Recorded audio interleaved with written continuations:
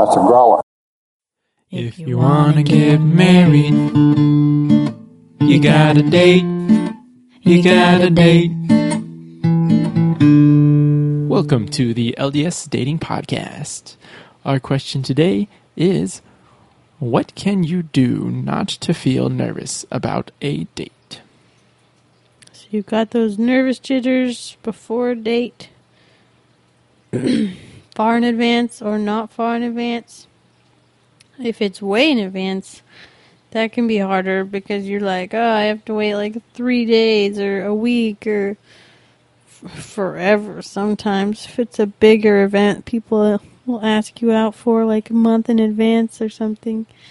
But what can you do to not feel nervous? You just gotta keep busy. For the most part, that's going to be your main answer. Gotta keep doing your chores and your homework and just keep yourself busy. Try to keep your mind off of it.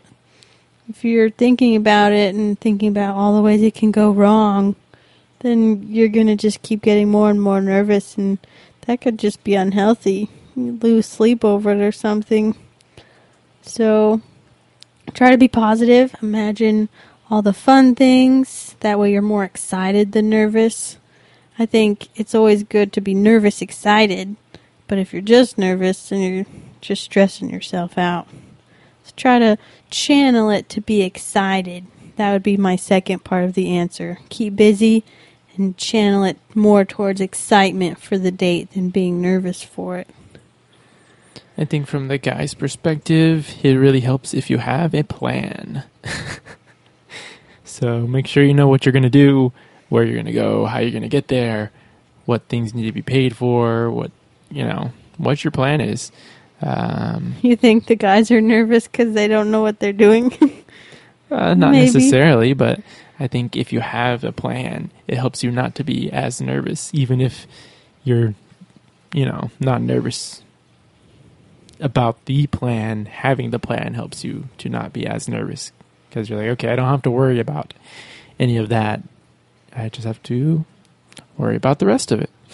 Yeah, I'd say guy or girl, you can kind of map out the date in your head so you're prepared for the best and the worst case scenarios. And that should help you not be so nervous. If you already know what you're going to do, if the date is too awkward or if inappropriate things happen or whatever. Like, I remember I was on a date one time and I just got a huge headache. And it's like, I don't really want to, make us leave because we were, on a hike, bonfire date thing with a big group. And it's like, I don't really want to make us leave. And we came with a group of other people in the car. And it was a stressful date for me, but I just kind of stuck that one out. And I told my date I wasn't feeling well, and he just kind of was like, oh, sorry, but we rode up with other people, we don't want to make them leave. So that one was not awesome, but I forget where I was going with it. I was really nervous about that date because there was only the one guy, my date, that I actually knew. So I think I might have even given myself the headache because I had social anxieties going on. And that's another point. Don't stress yourself out. Try not to think of every situation that things could go wrong in and overanalyze every detail of something that hasn't happened or that has happened that doesn't really mean... I don't know. I think You're giving opposite advice from what I said. Well, I think it's good to have a plan for different scenarios, but that can be a negative if you go into too much detail and try to think of every possible thing that could ever happen and then worry about each of those things when most likely none of them are going to happen. So I think it's good to have a plan for several scenarios that could happen, especially, like you said, if you're not feeling good or if you get into a situation you don't want to be in, what's your escape route? How do you get out of the date? Whatever. The plans for different scenarios that you need, but you don't want to overanalyze everything and pre-plan everything. And what if we go here? And then what if we go there? And what if he says this? And what do I say to that? Then you're going to drive yourself crazy, because that's what happens when you try to think of everything. You can't know what people are going to do, and it'll just make you worry yourself into sickness to try to do so. So our short answer, or summary answer for what can you do to not feel nervous about a date, is basically 3 parts. Keep busy beforehand so you don't think about it as much. Second part is to plan as much as you can without stressing over details. If you start stressing too much over it, then lay off the planning bit. And what was the third part that I said? The other one? Oh, like try to channel it more to being excited, feeling excited more so than nervous. Being optimistic about the date and looking forward to it instead of dreading it and imagining the worst things that can happen.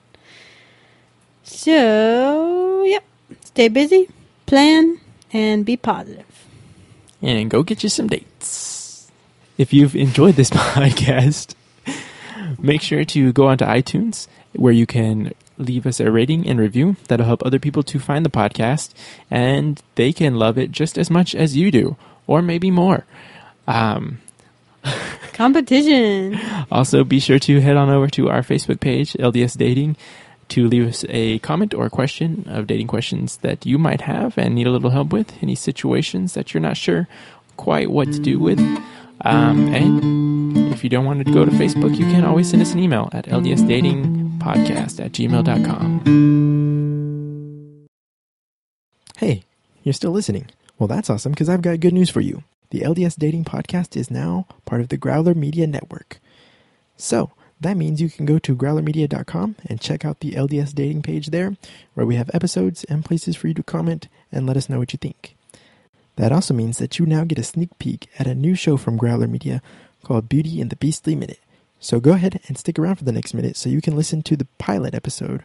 And if you like what you hear, look up Beauty and the Beastly Minute in iTunes or your podcatcher, and go ahead and subscribe now, because new episodes will be coming out soon.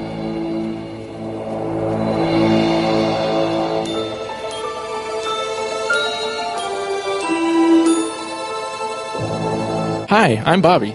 And I'm Janae.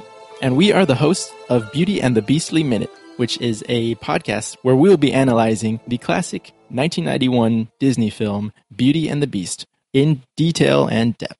We're so excited to be talking about Beauty and the Beast. There's been so much hype about the new movie that just came out, and we thought it was the perfect opportunity to go back in time and relive the Beauty and the Beast that we grew up with, loving and watching and singing along with.